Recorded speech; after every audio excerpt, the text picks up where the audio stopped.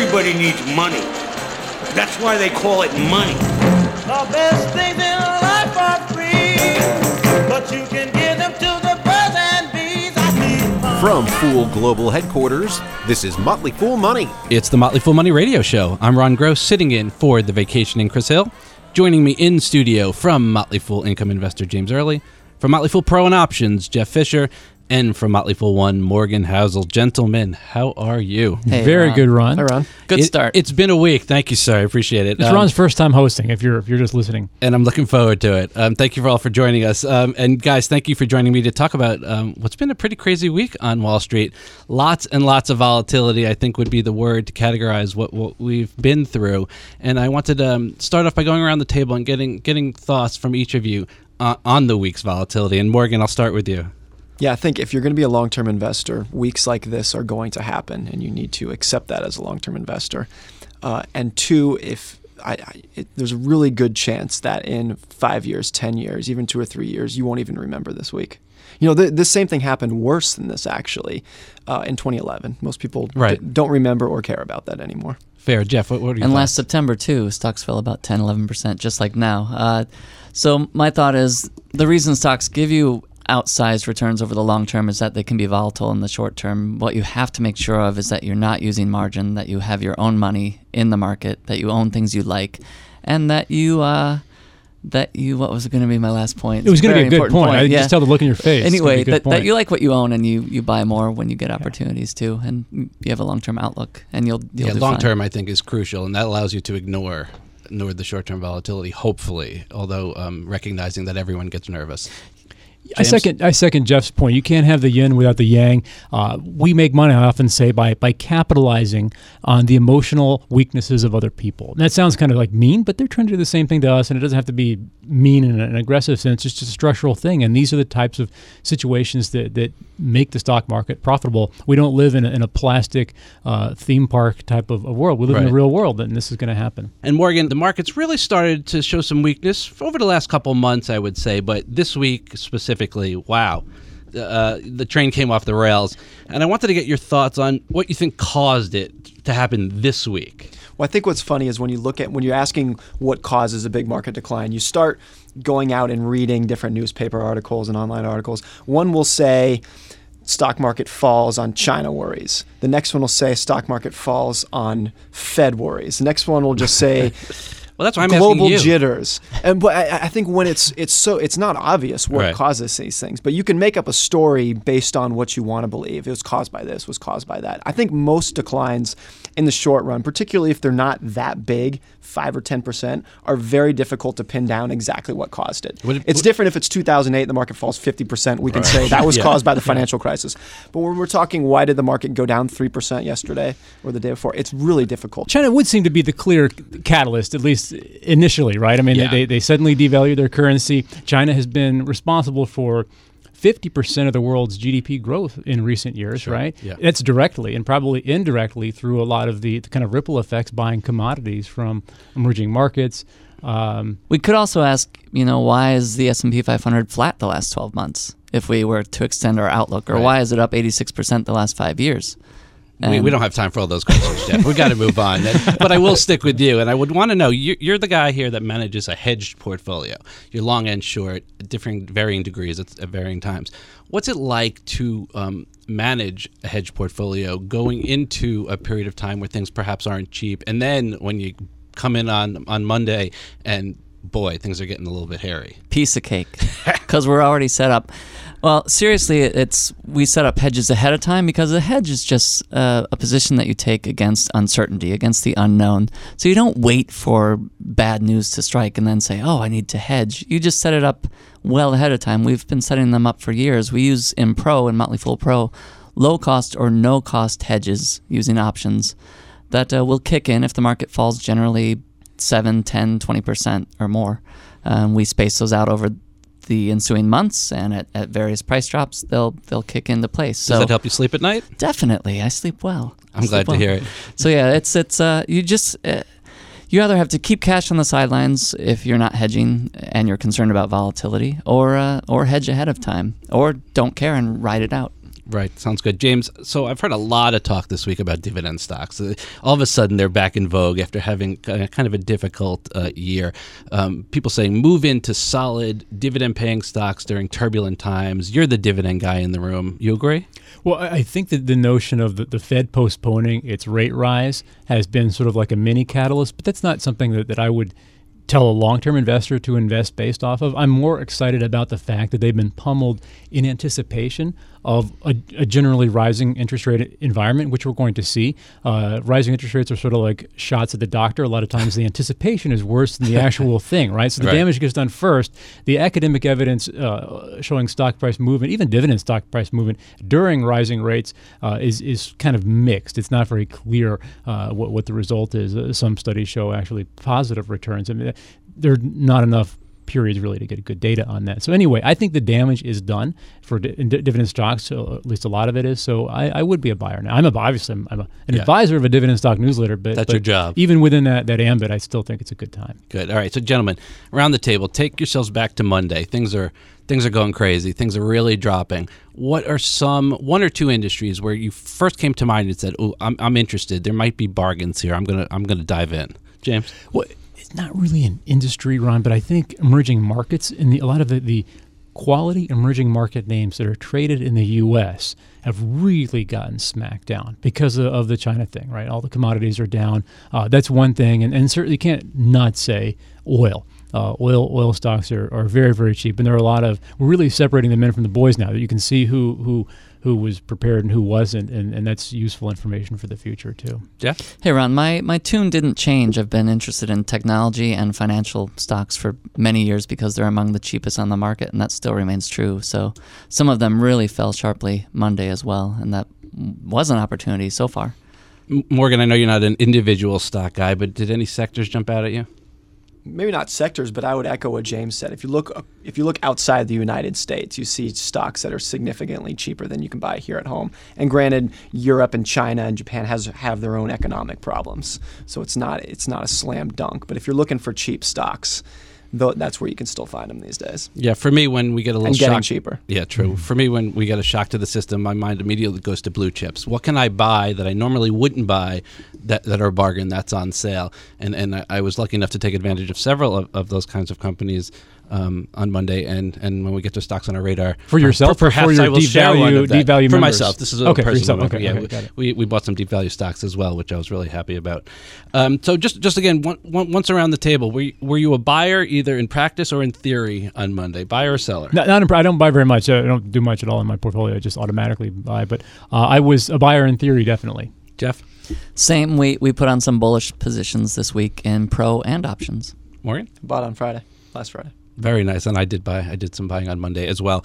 Okay, let's turn to a bit of the historical context here. And Morgan, I'm going to definitely turn to you here. How often do we see things like this occurring? How common is volatility? Does it matter? Do we need to really worry about it? Should it affect how we're actually investing? Well, if you look at the last 100 years in the S&P 500, you have a 10% correction roughly once a year on average. There have been some periods where we've gone 2, 3, 4 years without one. But roughly on average, about once a year, you have a 10% pullback. And the S&P just fell 12.5% from its Right. recent high. Right. And if we're talking 20% pullbacks, it's 2 or 3 times per decade. 30% about once a decade, and a 50% crash, that's happened twice in the last century.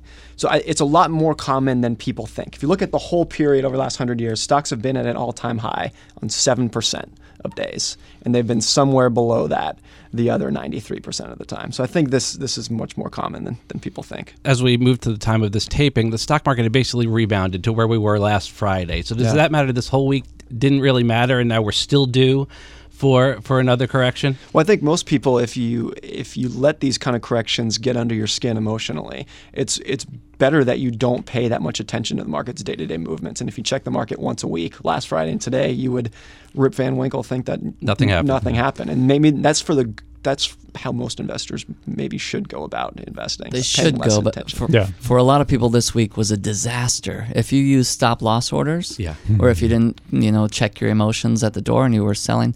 But I have a list of 6 stocks here, all blue chips: Apple, Baidu, Disney, Facebook, Gilead Sciences, Visa. Their low price on Monday was 25 to 50% below the current price. Wow. And every single one, their low price on the day was an even dollar amount. 92, 100, That's 90, interesting. 72, 86, 60. What does that mean? No pennies. Someone had set stop loss orders at, an even dollar amount, and those triggered when the market fell. That's very interesting. Interesting. You mentioned emotions. I do want to spend some time on that. Warren Buffett famously said, be greedy when others are fearful, and vice versa. I wanted to get your thoughts on emotions and how they affect folks, how they affect the individual investor. James, thoughts? It's a very broad question, Ron, but All I will right, do my best. let me rephrase, James. Do you think that managing one's emotions are something that an individual investor can do, and you can learn to manage your emotions and be a better investor? Yeah, I think the probably the easiest thing is to somehow set yourself up structurally. Like, you're only going to check your stocks on certain days, like once a month or once every 2 weeks.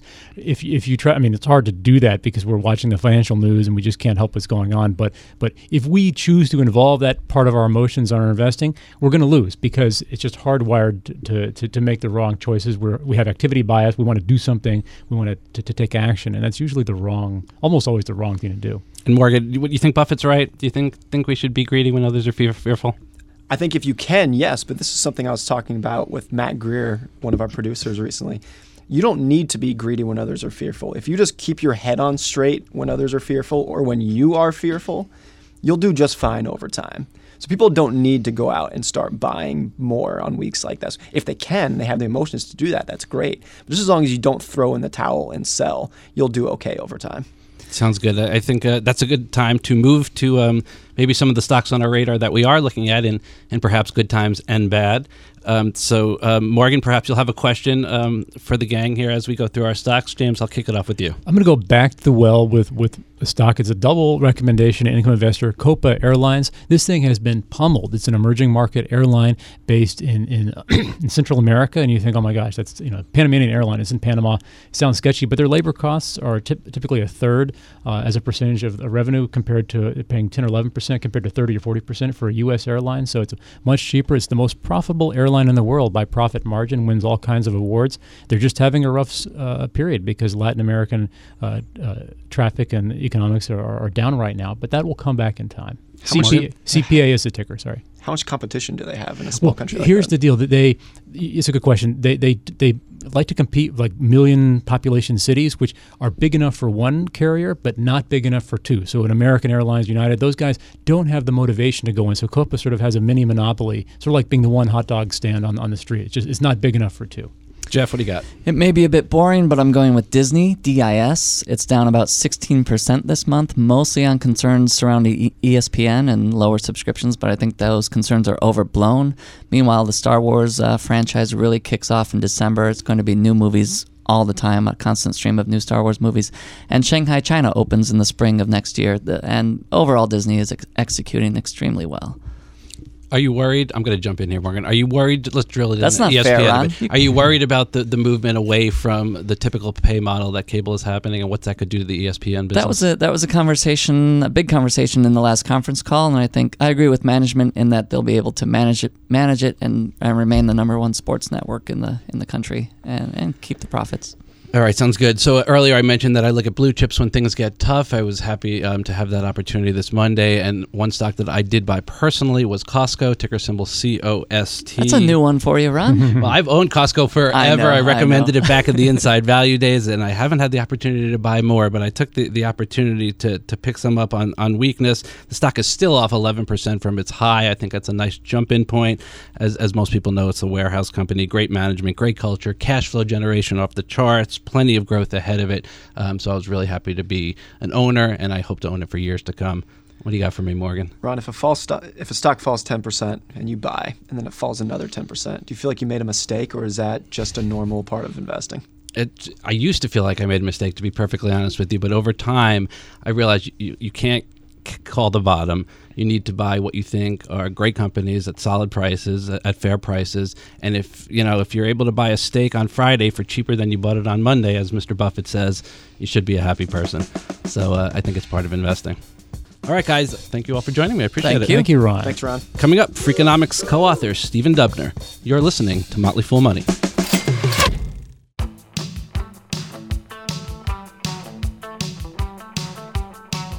Welcome back to Motley Fool Money. Ron Gross sitting in for Chris Hill this week. And if you're missing Chris, have no fear, because for the rest of the show, we're going to revisit Chris's interview with Freakonomics co-author Stephen Dubner, who joined us recently from Freakonomics Studios in New York City. Chris kicked things off by asking Dubner about his latest book, When to Rob a Bank, and 131 more warp suggestions and well-intended rants. Let's just start with the title. When is the best time to rob a bank? I'm asking for a friend. All right, tell your friend, Chris, easily the best time to rob a bank is never. Bank robbery is a crappy crime. Now, this may be because the typical bank robber is a pretty crappy thief. So, the data on this turned out to be pretty interesting. If you look at the most successful time, for instance, to rob a bank, there wasn't that much variance in days of the week. Friday was kind of a bigger day, but there wasn't that much variance in days of the week. But time of day, there was a lot of variance. So it turns out that you're much more successful robbing a bank if you rob it in the morning. And yet, the majority of bank robberies take place in the afternoon. And as it turns out, most bank robbers, a bank robber will get caught on average after 3 robberies. And since the average take is not very much in this country, let's say maybe $1,000, it's just a stupid crime to do. But the interesting part in there for us then became, well, if mornings are better, why so many in the afternoon? Maybe they just don't know, right? Whenever you're analyzing data, you have to figure out there may just be a lack of knowledge. Or it could be that, the kind of person who gets to bank robbery because they can't get up in the morning. And if they did, they'd have a, regular job like the rest of us. Do you think Hollywood is to blame? It does seem, you look at some movies, it does seem, it can be kind of glamorous. Bank robbery? Yeah, the image of the gentleman bandit, that sort of thing. Butch Cassidy and the Sundance Kid. Yeah, I think that I'm trying to think. If it were I would much rather embezzle than rob a bank. It's just too obvious. It's like the famous Willie Horton quote, "It's where the money is." It's like everybody knows that. And therefore, banks have had hundreds of years to come up with ways to minimize. I mean, look, when you walk into a bank, you'll notice there isn't a whole lot of machinery in place to prevent bank robberies. Why? Because not that many people rob banks. If there were a lot more robbing them, we'd see a whole lot more invested in that. But the fact is that not that many people do it and get away with it. So yeah, if you're looking for a real crime, this post about when to rob a bank actually began was related to this woman that I'd heard about when I was visiting in Iowa. She lived out there, and she had embezzled from the bank where she worked. It was actually owned by her father. And the way she did it was basically by keeping 2 sets of books. And then when she was ultimately arrested and she helped prosecutors figure out how to stop this kind of crime in the future, she realized one insight of hers was that if you're keeping 2 sets of books like she was, you can never take a vacation, because there's the risk that somebody else is going to discover that.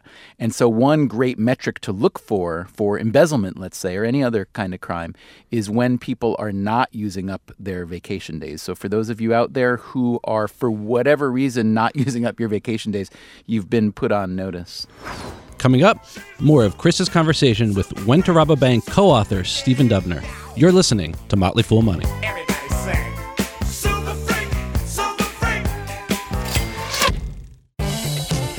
Welcome back to Motley Fool Money. I'm Ron Gross. Let's get back to Chris's conversation with Stephen Dubner.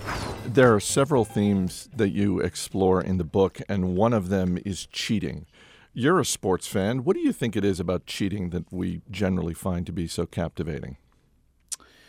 Well, I came to a conclusion that's probably a bit counterintuitive for most people and quite possibly totally wrong, which is that maybe cheating is really great for sports. And what I mean by that is cheating is really, one step over the line. Sometimes, maybe it's 5 steps sometimes, but it's one step over the line of really, really wanting to win within the rules, but you want to win so badly that you go beyond, right? So what cheating really is a manifestation of desire to win, which is what sports is about. Now, the reason that the ninth circle of hell is reserved for people who cheat to lose, right? Who throw games. And why does that upset us so much? Is because it goes against the nature of sport. You don't cheat to lose. You don't throw a game to make money for yourself.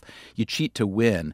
And so when you look at when I look at the obsession we have, I mean, if you read the sports pages on a given day, it could be like half the articles are about some form of cheating, depending on what season you're in. So right now, my son, Solomon, he's 14. He's a soccer nut. He won't let me call it soccer, so I'll say a football nut. And when you just look at the different, the whole play site, the way football's played on the pitch, flopping would be one of the most drastic forms of it, trying to get away with a foul, trying to pump up a foul, trying to deke and create an offsides or avoid one. Cheating trying to get an advantage, even if it's not quite within the rules, I think we love it. And then it goes up the ladder all the way to performance-enhancing drugs. And, we kind of wring our hands and gnash our teeth, say that's terrible, it's setting a bad example for kids. Da, da, da. On the other hand, you say, first of all, we're fascinated by it. And second of all, you say, man, here's a guy or a gal who so badly wants to kick somebody else's ass that he's willing to put some crazy medicine in him that's going to shrink his testicles and probably, end his life prematurely. I can get behind that. I love how badly he wants to win. I wouldn't want to do it. So I think that I think that we kind of secretly applaud cheating. You're listening to Motley Fool Money, talking with Stephen Dubner, one half of the Freakonomics team. The new book is When to Rob a Bank and 131 More Warped Suggestions and Well-Intended Rants. And it's the well-intended part of your title I want to focus on for a second, because one of the things you write about is one of the early blog posts that Stephen Levitt wrote that generated a very quick and very angry response from readers. And it was Levitt posing the question, if you were a terrorist, how would you attack? Yeah, that was brilliant, wasn't it? So brilliant is one word, I suppose. All right, so let me give you a little bit of the context in that. So we'd been running our blog for maybe 2 years or something like that on our own. Our first book had come out, and now we were working on our second book, Super Freakonomics, which actually we were working on a story that involved a pretty complicated algorithm trying to catch terrorists, where we were working with a British bank trying to catch terrorists. So we were thinking a lot about terrorism generally. And after we'd had our blog independently for a while, we were asked to bring the blog over to the New York Times and to live on their site, which was, nice for us. I used to work at the New York Times, so it was a nice homecoming. It was a big deal for us. And I think it was the first time they'd brought an outside blog within their site. And I was asked for an article published, I believe, in the New York Observer that day. Why do you think you guys were the first blog that they were willing to bring in? And my answer was something like, well, because I used to work there, I know their standards and they know us. We'd written a Freakonomics column in the New York Times Magazine. And I said, and it's not like we're going to issue a fatwa or something like that, right? That's what I said. And then the next day, on the first day of our blog on the New York Times, Levitt writes this post: if you were a terrorist, how would you attack? And it was, I swear to God, a really interesting, thoughtful, thought-provoking, obviously, post, basically saying that, there aren't that many bad guys out there, but they can cause real havoc. So wouldn't it be good to know as much as possible about their possible methodology? Well, if we ask them, they're not going to tell us, even if we know who they are. But why don't we just open thread, essentially? Here's a couple ideas of how one might think about creating the optimal terror, the maximum terror for minimal investment, let's say. But what are some other ideas you might have? So it really was meant to be, I don't know about a public service move, but it was meant to be an open thread that could produce some information and ideas that law enforcement and scholars, researchers, and others could think about. But I will say that the majority of our, especially brand new readers on the New York Times, did not take it that way, Chris. Were you at all surprised by the response? And did Levitt run this by you before he posted it? Yeah. I mean, honestly, I don't really remember how much now, but back then, Yeah, I was kind of the de facto editor of the blog, so he would write things, and then I would take a look and maybe edit it a little bit and then post it. So yeah, so I mean, to this day, I will still absolutely defend every word he wrote in it. There's nothing, quote, wrong about it, but it was incendiary because, look, our whole style of thinking is that, yeah, you can get in line and think the way everybody else does and try to solve problems the way everybody else does and come up with the same 4 ideas everybody else does, even though that none of them have worked. Or you can really suspend your need to sound, quote, smart, or your need to be, quote, polite or whatever, and really try to have some new ideas. So I'm all in favor of that. And in terms of the response, whether it surprised us, I think what surprised us was just the magnitude, because the New York Times website gets a lot of traffic, it should go without saying. And it was getting so much, not all of it negative, by the way, but getting so much at the Times itself, the people who were responsible for kind of shepherding our blog, they just hit the panic button and turned off the comments, which all that did was it made everybody email to us directly. So you just alluded to something that you and I talked about the last time you were on the show, and that is this idea of thinking like a freak. And now that Freakonomics is 10 years old, I'm curious, what's been the biggest shift in your thinking when it comes to thinking like a freak? Is there something that you very firmly believed 10 years ago that you no longer subscribe to?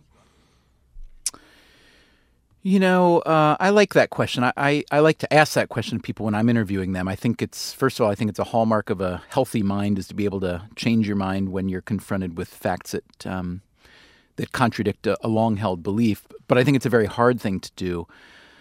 The idea that lately I've really, really, really changed a lot on is not so much a freakish idea. It's a much more mainstream one. That's income, what we generally call income inequality. And for many years I've thought that, and I guess I still do think this part, I've thought that capitalism is obviously imperfect, sometimes wildly imperfect, but it sure beats every other economic system we've had before it. Maybe that's not as defensible anymore, but it still feels to be ultimately truthful that capitalism has done a lot of things in a lot of dimensions that have lifted more people out of poverty and into prosperity and wealth and on and on. That said, it's not so much the gap between someone who has a whole lot and someone who has a lot less. See, that's what bothers us. It's the gap. It's our marginal relation to other people around us that we don't like. So like if you're making 50 grand in a job and I'm making 52, I'm happy. If you offer me 53 when everybody else around me is making 55, I'm less happy even though I'm making $1,000 more. We are really relative animals in that way, not as much absolute animals as we'd like to think. That said, when you look what's going on around the world and around this country, it just seems like the mechanism for people to work hard and live well is a lot stickier than it used to be. It's a lot harder than it used to be for a lot of people to find jobs and or careers or professions that are going to guarantee them and their families a secure life. And that, maybe looking back, maybe there was just a kind of brief golden era of a few decades in our history where that was true and that it wasn't before that. But I used to really be more of an advocate or more of a defender of our whole of our form of capitalism as it exists now. And I think that now I give a lot more credit to the people who have been amplifying the flaws, because I think those flaws are substantial and I think they'll hurt us all in the long run. Coming up, more of Chris's conversation with Freakonomics co-author Stephen Dubner. You're listening to Motley Fool Money.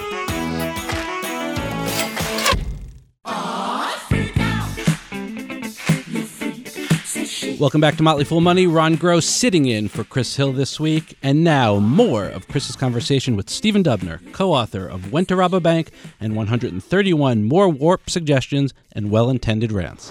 One of the things that comes out in this book, I think a little bit more than the previous Freakonomics books, has to do with your personality, Stephen Levitt's personality, beliefs that you have, interests that you have. And one of the things that comes out that I did not know about you, that comes out loud and clear in this book is, boy, you really hate the penny.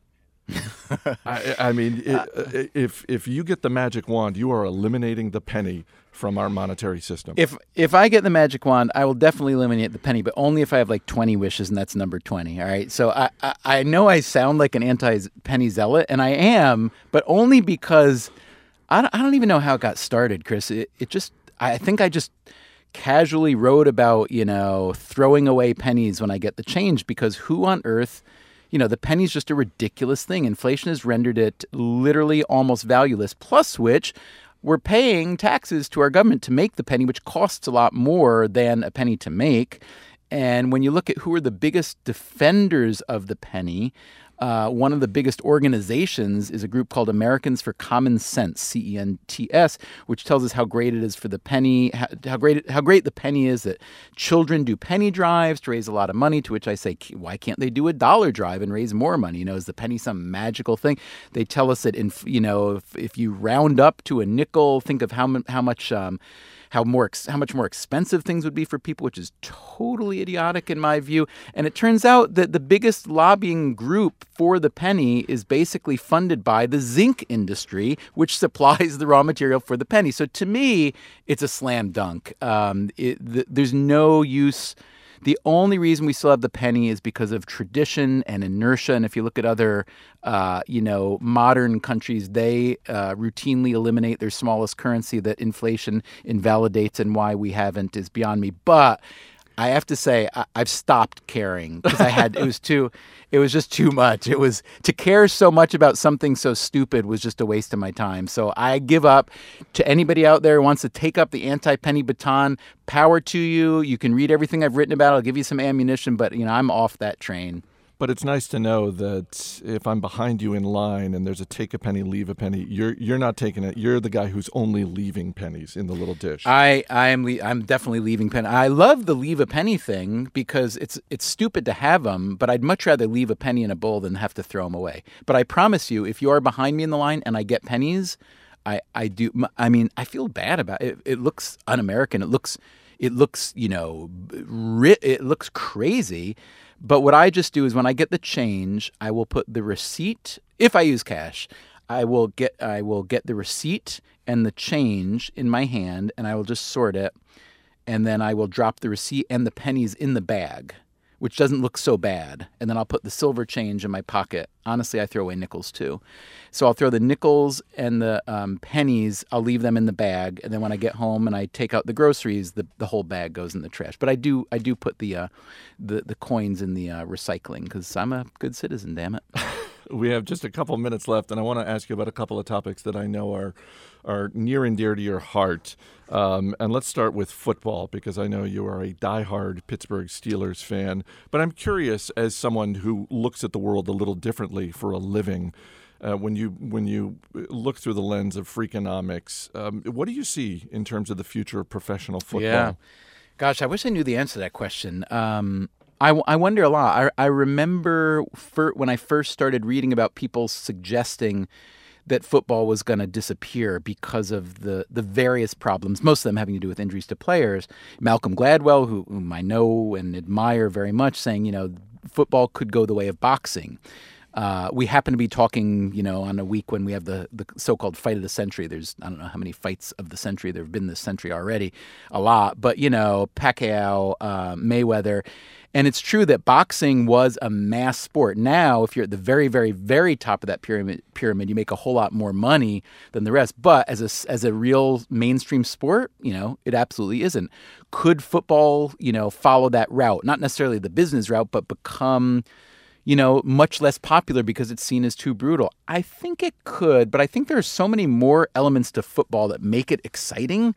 It's not the violence of football that I think is a central component. I think it's the playmaking. I think it's the pace. It's the perfect TV sport. I mean, there's a play that takes 5 seconds. And then there's like a reset where you need 30 or 40 seconds to get it going. And that is the perfect time to show the replay from 8 angles, which are all awesome to watch while you're eating potato chips and drinking beer. It is fantastic entertainment. So as much as I love watching football, soccer on TV because it's nonstop, the actual stopping of American football is fantastic. So I think, plus, having spent a fair amount of time among some teams and players in the league, these are pretty, it's a very substantial group of people with a very substantial industry and a lot of very, very, very bright people with a sport that a lot of people love, at least in this country. So I don't see it going away, but I do see it changing quite a bit in ways that I can't predict.